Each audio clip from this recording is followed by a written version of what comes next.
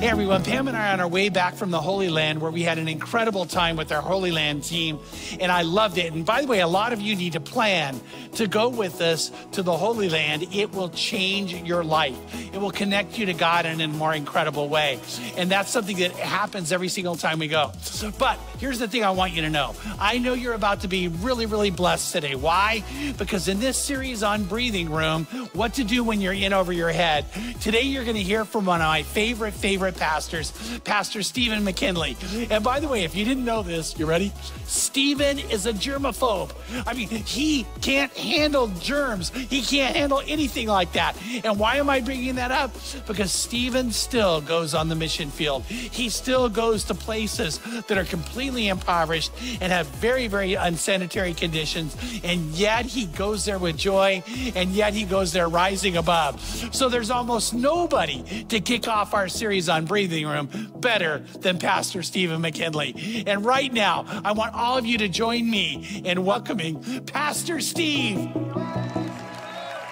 Good morning. How are we doing today?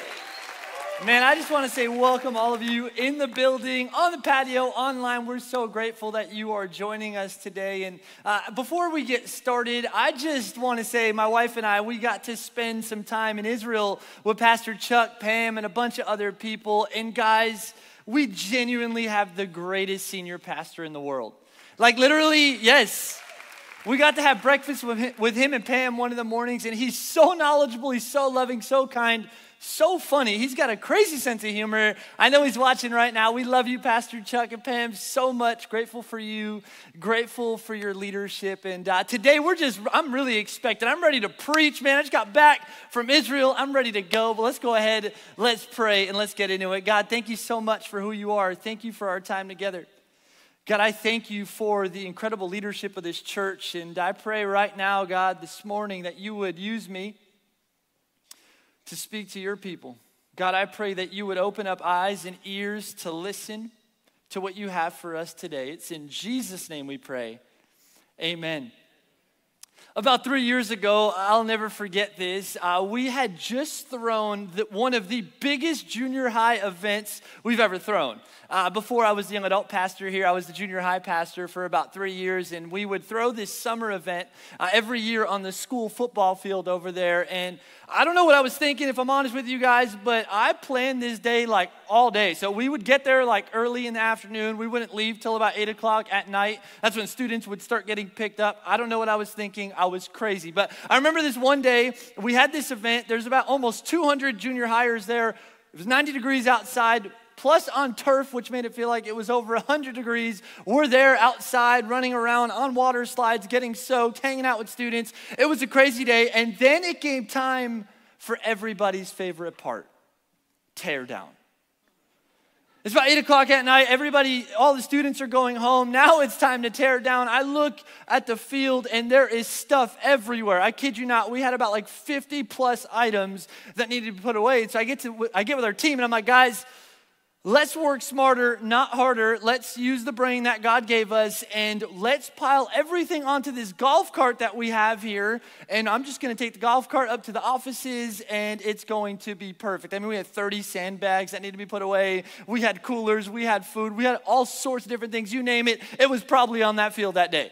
And so I pull up the golf cart. I start throwing everything onto this golf cart. And guys, by the time I was done piling everything onto this golf cart, it looked like this. I mean, this thing was looking like a lowrider. And so I remember there was no room for anybody to fit on this golf cart, only myself. And I'm like, oh, great. I'm going to get there, and I'm going to have to call everybody to come get me because I can't do this all by myself. I mean, imagine driving something like that. It was really low to the ground. And so I put the key in the ignition. I'm driving up this little hill, trying to get to my destination, about 700 feet away from the destination, and the golf cart stops. And then I start going back down the hill a little bit. And I quickly find out that the golf cart died. And so I'm like, oh man, what am I gonna do? I have all of this stuff on this golf cart. I thought it was a genius idea. And so I'm like, I know what I'm gonna do. I'm gonna push the golf cart. So I get behind the golf cart and I start trying to push this thing. I can't even push a golf cart on its own, let alone with all of these different items on there. And so then I was like, okay, what's the next best thing? And if you're on the facilities team, I need you to close your ears for just 2 seconds. I got somebody to pull their car up, and I try to drag the golf cart. That didn't work either. And so what happened was, item by item, we had to carry to our destination. I'm like carrying sandbags left and right, carrying coolers. And I gotta tell you, it took a lot of work. It took a really long time, way longer than I anticipated. And I started thinking about that story as I was studying for this message, because it's awesome when life is going well. But man, there is nothing worse than having a plan in place and it getting interrupted.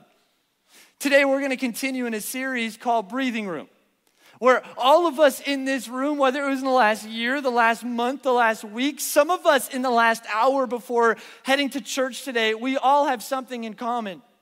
And we've all, at one point or another, have felt stressed, pressed in over our heads. And what's unique is that we all have it in common, but it's all for all sorts of different reasons. For some of us, maybe you're like me and it's the crazy gas prices. You leave the pump and you're like, oh my gosh, my entire savings account is now gone. Others of you, maybe it's trying to juggle all of these responsibilities that you have on your plate. And life, if you're honest, feels more like a to-do list and a checklist that's never getting checked off. Other times, it could be unmet expectations that you put on yourself or somebody else put on you, and you're living life, you're walking around, and you are drained, you're tired, you're stressed out in life. And the reason we're in this series is because a lot of us, what we need to do is we just need to breathe. We need some breathing room in our life. Maybe for you, it's having the wrong priorities. And you have all sorts of different things that you have to do, but if you're honest, some of your priorities are a little out of whack. See, what I learned in life is that we can't always decide what happens to us. Sometimes life just happens, but we can decide how we respond. We can't always we can't always guess what happens to us. There's some things that are just going to happen in life, but we can decide how we let it affect us. And what happens is oftentimes when our reality doesn't match where we thought we would be, we go straight into problem-solving mode. Like me on that golf cart, I'm trying to figure out what is the next best thing to do because I had a plan in place, yet it didn't work, and we're trying to solve and figure out the problem. Other times, maybe you get stressed out. You jump straight into worry mode, and you're trying to worry and take control over things that you have no control over. The reason we act this way, I believe, is because we have a deeper issue. It comes out with stress. It comes out when we feel overwhelmed, when we're trying to take control. But the deeper issue is one that we try to hide. It's one that we try to make all pretty. Maybe some of us don't even realize we have this deeper issue within us, and it's this issue of unbelief. And I want you to hear me today because maybe you're here today and you don't fully believe that God will take care of your every need. And because you don't believe that, you start to worry, you start to stress, you start to take things into your own hands. I would say I'm a pretty faithful person. I've seen God do some incredible things. I am a miracle myself. I believe in God wholeheartedly. But if I'm honest with you, I'm a worrier at heart.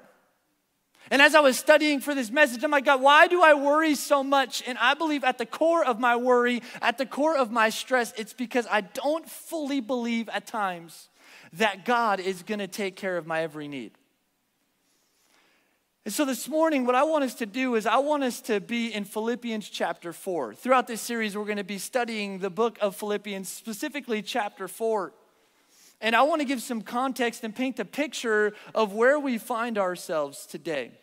Paint the picture and give some context. We got Paul, who's quite easily one of the most influential people to ever live aside from Jesus himself. Paul wrote more than half of the New Testament of our Bibles. If you've been coming to church for a while or sometime, you probably read a lot of Paul's stuff. He's writing to a church in the city of Philippi, which would be modern day Greece. And Paul has a special connection with these people. These were some of his closest friends. Paul loved them, and they loved Paul. Out of every church that Paul got to preach to, out of every church that Paul got to lead, this was actually the one that gave to Paul the most financially. Paul's going to talk about that in our passage today. It's important because these people weren't the wealthiest of people. In fact, they actually didn't have a ton of money to begin with, yet they loved Paul and they took care of Paul. And now the problem that they find themselves in is their leader, the person that they love, their friend that they love dearly, is in prison. They don't know what's going to happen next to him. So they're worried, they're worked up, they're wanting everything to be okay, yet they're left in the unknown. Have you ever been in a season of life where you're left in the unknown? You have no idea what's going to happen next. That's where these people find themselves. And on top of that, Paul is on the other end. He's writing this letter, and he has no idea what's going to happen to him.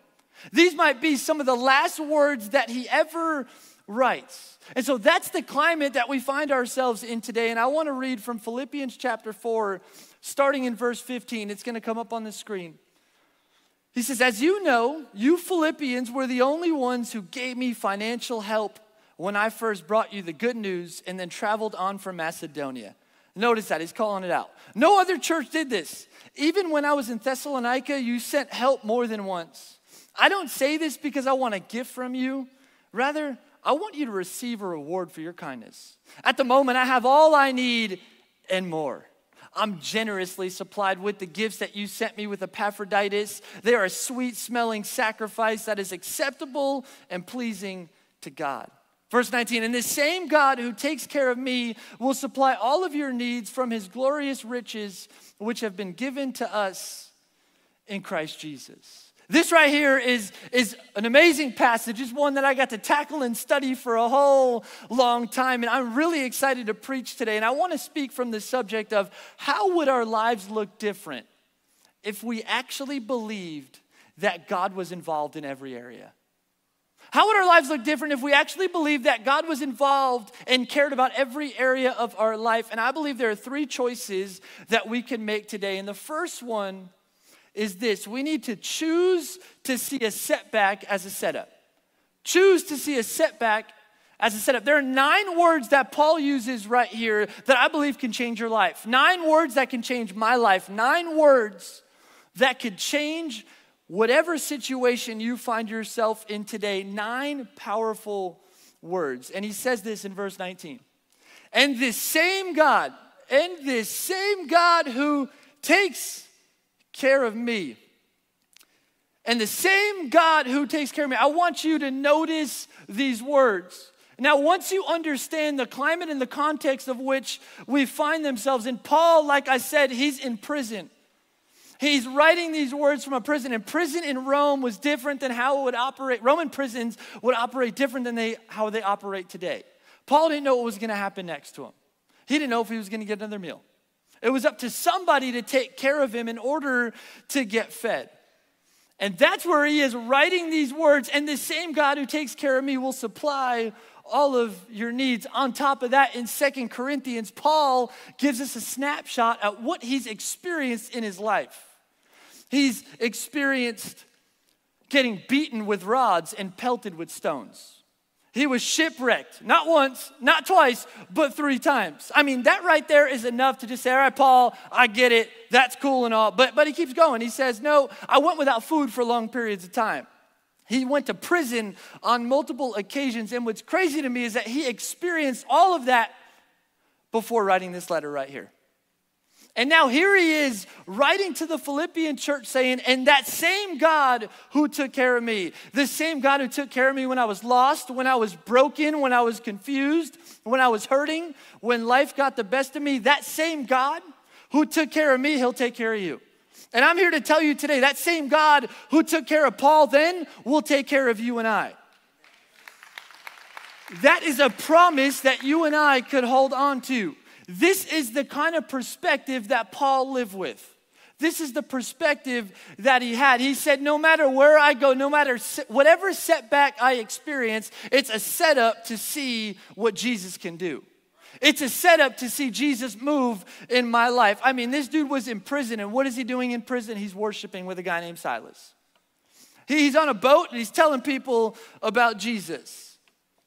Like, I gotta be honest, giving up and throwing in the towel could have been a whole lot easier and would have been a whole lot easier. Getting jaded at God for the times he didn't come through could have been a lot easier.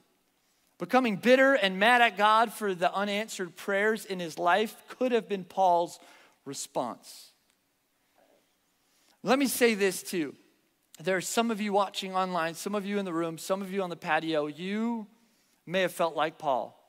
You've been praying and praying for that loved one to get better, and they didn't get better.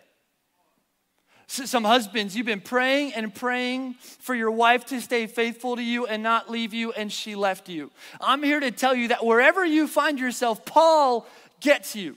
If he was here in this room, if he was on this microphone right now, he would tell you, don't give up, don't lose hope. Because even though things are difficult, even though trials come, difficulties happen in life, they can be a setup to see God move in your life. Now, it doesn't mean that you don't grieve. It doesn't mean that you don't get hurt. It doesn't mean that you just have to get over it right away. But I want us to have that kind of perspective today where we say, man, although I'm experiencing this, God, what are you trying to do through this? Now, it's not meant to make us feel good, but it's meant to give us a confidence in God, a Godfidence. Where we can say, I don't know what's going to happen, but I'm going to trust that there's something good that's going to come out of it. I know that there's hope in the midst of pain. I know that in the trial, there is joy like we were just singing about. Because Jesus is saying, man, never will I leave you, never will I forsake you. You know what? I'm glad that Paul didn't give up when the going got tough. I'm glad that Paul, when he was in prison, when he was writing these words, I'm glad that he penned those words for us and he didn't throw in the towel. He didn't get jaded. You want to know why? Because Paul, and this is crazy to me, Paul being in prison right here was the setup to writing the book of Philippians. That's crazy to me. If he never went to prison, who knows if we would be reading from the book of Philippians today, yet alone all the other prison epistles and books that Paul written while he was in prison. He used that setback as a setup to say, God, what do you want me to do? You might feel defeated trying to land a job interview saying, man, I'm not getting called back. What am I going to do? Maybe that's a setup for God to say, man, I got another job for you. Just wait. Just trust me. Hold on to me. Maybe some of you guys, you have to get back to the office and you're like, man, I've been home, working from home for the last 2 years. I got adjusted to that finally. I'm loving it. Man, instead of getting bitter, mad, wanting to search for a different job, what happens if that is a setup to build relationships with your coworkers, to tell people about Jesus instead of being home and just hanging out in what's comfortable? What are you going through that could be, instead of a setback, it's a setup to see God move? And you might be here wondering, okay, what does that mean? What do I do in order to see a setback as a setup? It means changing our perspective and saying, man, instead of getting bitter and mad, I'm going to look for opportunities to say, God, what are you trying to do through me? What are you trying to do in my life? It's fighting having that negative mentality in your circumstance. God has a sense of humor. I was just in the Holy Land and we were coming back, and you know what happened? Our plane got delayed. We had a connecting flight and we missed our connecting flight. We all wanted to get home. We were tired. I was supposed to preach that Sunday. And I remember turning to the team and I said, guys, God's having me preach my message right now. He's having me live out my message right now. Although this is a setback, what is it a setup for? And can I tell you, it personally changed my mind. I went from being angry and bitter and just upset to saying, God, give me opportunities to speak to people. And it completely changed my perspective. Some of us, we need to do that today, saying, God, I know you're in control. What are you setting me up for? Jesus in John 16:33 says these words, I've told you all of this so that you may have peace in me. Here on earth, you will have many trials and sorrows, but take heart, I've overcome the world. We could rest assured that God knows what he's doing. Second thought that I have for today, and the second choice that we need to make is this: choose to take only what God gives. Choose to take only what God gives. About a year ago, Jessica, my wife, she had cooked us dinner, and then she had to run out to go to her crew, which is the life groups of our young adult ministry. And so she's like, hey, since I cook, could you clean the dishes? I'm like, happy wife, happy life. Sure, I'll clean the dishes. And so I go over, I finish eating, I grab the dishes, and I'm home alone at this point. And I grab mine off the table, I start cleaning, and then I start hearing some noises. Now, when you're home alone and you start hearing some noises, ooh, some crazy thoughts start running through your head. And I'm thinking, man, if I get taken out, at least I'm getting taken out making my wife happy. She can at least come home and be like, at least she was cleaning the dishes. And so I'm still cleaning the dishes. I got crazy thoughts running through my head, but I'm like, I'm kind of scared, so I'm just going to keep cleaning. And then I hear the noise again. And I'm like, still scrubbing. They're going to take me out. It's all good. And then finally, the third time I hear this noise, I'm like, all right, dude, what is happening? So I walk over from the kitchen to the dining room, and I look over, and Max, the dog, is on the table licking the plate and the crumbs that Jess left behind. And I'm like, Max, thanks for doing my job for me. And I know parents say that kids make for great stories. I can't attest, I don't have any kids, but I can tell you that dogs make for great sermon illustrations. Because listen to this, Max had his food. Max had his water. But Max also had a problem. And his problem was he wanted more. And as a result of him wanting more, he went for something that wasn't meant for him.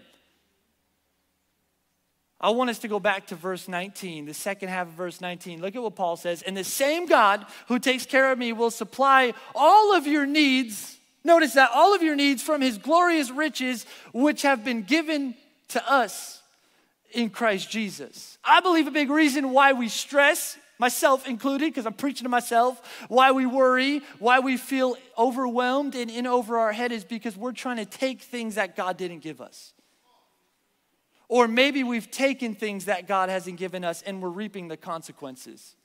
How many people do we know that are house poor? They're wanting the bigger house so badly, and they're like, I don't want this house, I want the bigger house. So they get the bigger house, and now they're struggling. They're like, I don't know if I'm gonna be able to make my mortgage payment. And they're stressed, they're overwhelmed. How many of us, we don't want the used car, we want the new car. And so we go and we buy the new car, and now we're like, man, I could barely afford my car payments. The thing about Paul that stands out to me is that he knew that God was going to supply all of his needs. It wasn't a doubt in his mind. He knew that God was going to supply all of his needs. And so often, you and I, we're like Max trying to go after things that God hasn't given us. Like, God, I've been praying for this promotion for a really long time. God, are you there? It's been years and still no promotion. Looks like I'm gonna have to go to my boss and I'm gonna start talking to my boss on your behalf because you haven't talked to him.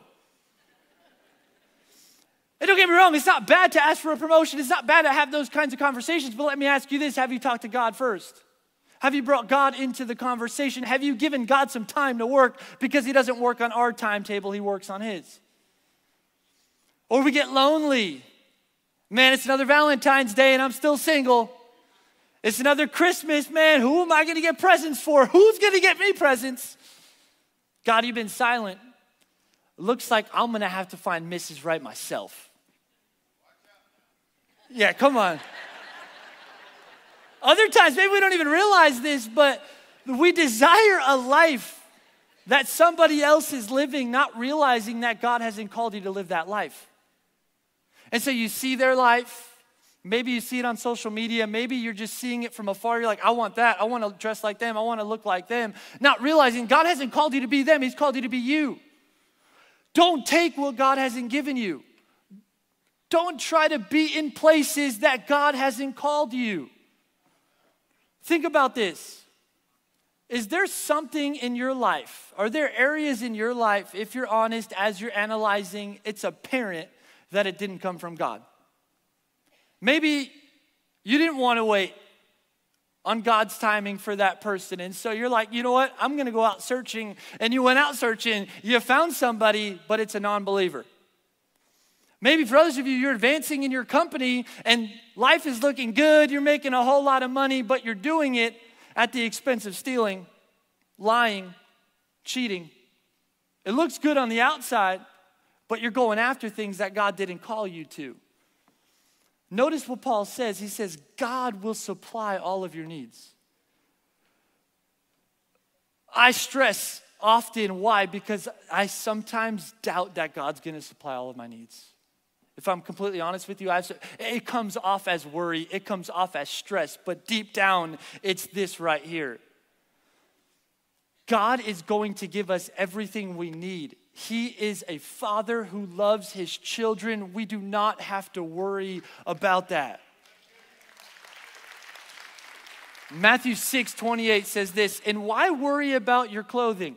Look at the lilies of the field and how they grow. They don't work or make their clothing, yet Solomon in all of his glory was not dressed as beautifully as they are. And if God cares so wonderfully for wildflowers that are here today and thrown into the fire tomorrow, he will certainly care for you. Why do you have such little faith? You don't have to be left searching, wondering, wanting what somebody else has. We have a heavenly Father that sees you and knows your needs, and he will supply them all from his glorious riches like we just read. And my third thought is that we need to choose faith over fear. Choose faith over fear. While I was studying for this message, there's a passage that kept coming up in different conversations, multiple different conversations. Exodus chapter 14 kept coming up. Exodus chapter 14. I'm like, God, is that you? And then it would get brought up again. I'm like, okay, God, I'm listening. This is like the fourth time I'm going to tell our people, I'm going to tell myself about Exodus chapter 14. To give some context, just so you guys know what's happening in Exodus chapter 14.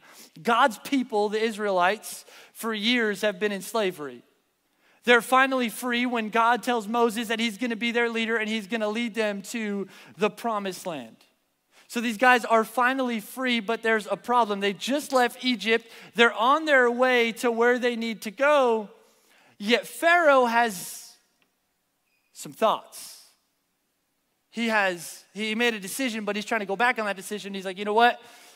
I want them back in Egypt. And so what he does is he sends 600 of his best chariots to go chase after the Israelites. And now the Israelites, they're in a predicament because they got an army chasing them and they got the Red Sea on the other end. And so these guys are stuck. And every time they would look back at the army getting closer and closer to them, you know what would happen? They'd be fearful. It's interesting that fear gets us to forget all the ways that God has moved in our lives. These people, they have seen God do some incredible things. They've seen God take them through 10 different plagues. Yet here they are on one side with water, on another side with an army coming after them. They're stuck and they're worried. And I want you to see what their leader says in Exodus 14:13. He says this, but Moses told the people, don't be afraid. Just stand still and watch the Lord rescue you today. The Egyptians you see today will never be seen again. The Lord himself will fight for you. Just stay calm. I mean, if I'm hearing this and there's people coming after me, just stay calm. What do you mean? Just stand still. What are you talking about, Moses? But Moses was onto something. Moses understood what God had done for the Israelites. Moses understood that God took care of them every step of the way, that God fed them and that God rescued them. Yet when we're in fearful situations, we forget all the different ways that God has moved in our lives. We need to remind ourselves of the moments that God has come through. Because if God came through for you, then he's going to come through for you again. Those times where we thought, man, I don't know if I'm ever going to have enough food on the table, yet you always had enough. The time where your marriage was on the brink of divorce and you're like, man, it's over. And now your marriage is thriving with that same person. The time you got a call from the doctor with that report saying you have cancer, and now you're on the other end of it saying, I'm a cancer survivor. We need to look at all the ways that God has come through in our life, because if he brought you through then, he's going to take you through it again. And we get into battles that aren't meant for us. These guys are trying to get into a battle when they should just listen to their leader, because what's happening is God is going to fight for them. I'm here to tell you that God will fight for you. Some of us, we look at our struggle, at our trial, at the hardship, and we need to remind ourselves that God is fighting for you. We need to stop focusing on how big our problem is and really put our perspective and say, man, look how big my God is. Because God is bigger than the circumstance that you find yourself in, because what he does right here is he makes a way for the Israelites to be free. And if he can make a way for them, he can make a way for you. And what I want us to understand today is that Paul and the Israelites are testaments to God being faithful to his people, to God caring for his people. Even when your circumstances don't show it, God's fighting for you. Even when your circumstance is huge, you're like, I don't know how I'm going to get out of this. Stand still. Know that God has got you. Now, it doesn't mean we don't do anything about it. We need to include him into the conversation, and we shouldn't stress, we shouldn't worry, because we have a heavenly Father that cares about us. When the world feels like it's crashing upon us, it's normal to choose fear. It's normal to try to start making plans, but we have a God that goes before us, behind us, to the side of us. He is always present. He is always fighting. Never will he leave you. Never will he forsake you. And so tonight, or I'm used to preaching that night, this morning, you guys are like, what? I want to give an opportunity for people to experience that God that we're talking about. Experience a God who is so intimate, so alive and active in every area of your life. He cares about you. He loves you dearly. And he loves us in these moments, but the fact that God wanted a relationship with us so badly that he would send Jesus to the cross to die for you and me so that we could have freedom, so that we could have hope in these trials, so that we could have joy in these circumstances. It's available when you say yes to following Jesus. I know there's people in this room, people watching online, you have not given your life to Jesus yet. You haven't experienced that there's a heavenly Father that sees you, that loves you, that cares about you more than anybody else on this earth. So right now, I want to give everybody an opportunity to say yes to him. With nobody looking around, everybody's eyes closed. I believe God's here today saying, trust me. There are some people in this room watching online that you have done everything in your power to try to find happiness, to try to find peace, to try to find contentment. That's only found in Jesus. And so if you're a follower of Jesus, would you be praying for people that need to say yes to him right now? God, I thank you so much for who you are. God, I thank you for your goodness. Thank you for your faithfulness. God, I pray for people right now that need to say yes to you, those that are far from you, those that are in this room today that have never given their life to you. God, I pray that they would come to the end of themselves and they would say yes to you. I pray for that person in here that's jumping from relationship to relationship to relationship, trying to fill a void in their heart. God, I pray that they would know that that would never fill the void. Only you can. I pray for people that are looking for answers. God, I pray that they would know that the answer is you. I pray that people would feel the weight and the gravity of how much you love us in the way that Jesus would go to the cross. Even when he didn't want to in his flesh, he still did, so that we could have relationship, we could have salvation and freedom and hope in you.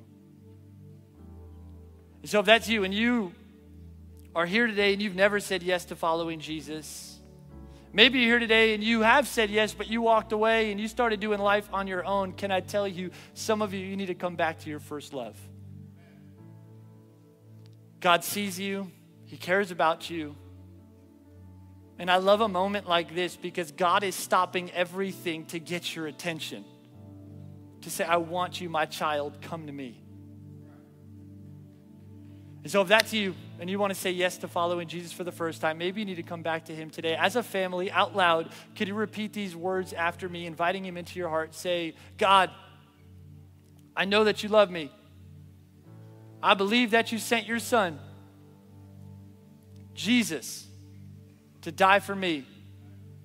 Would you free me of my sin? Free me of my hurt? Free me of my pain. So I say yes to you.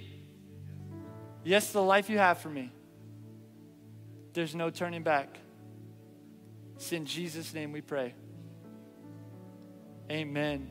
Amen. And praise God for all of you that prayed that prayer.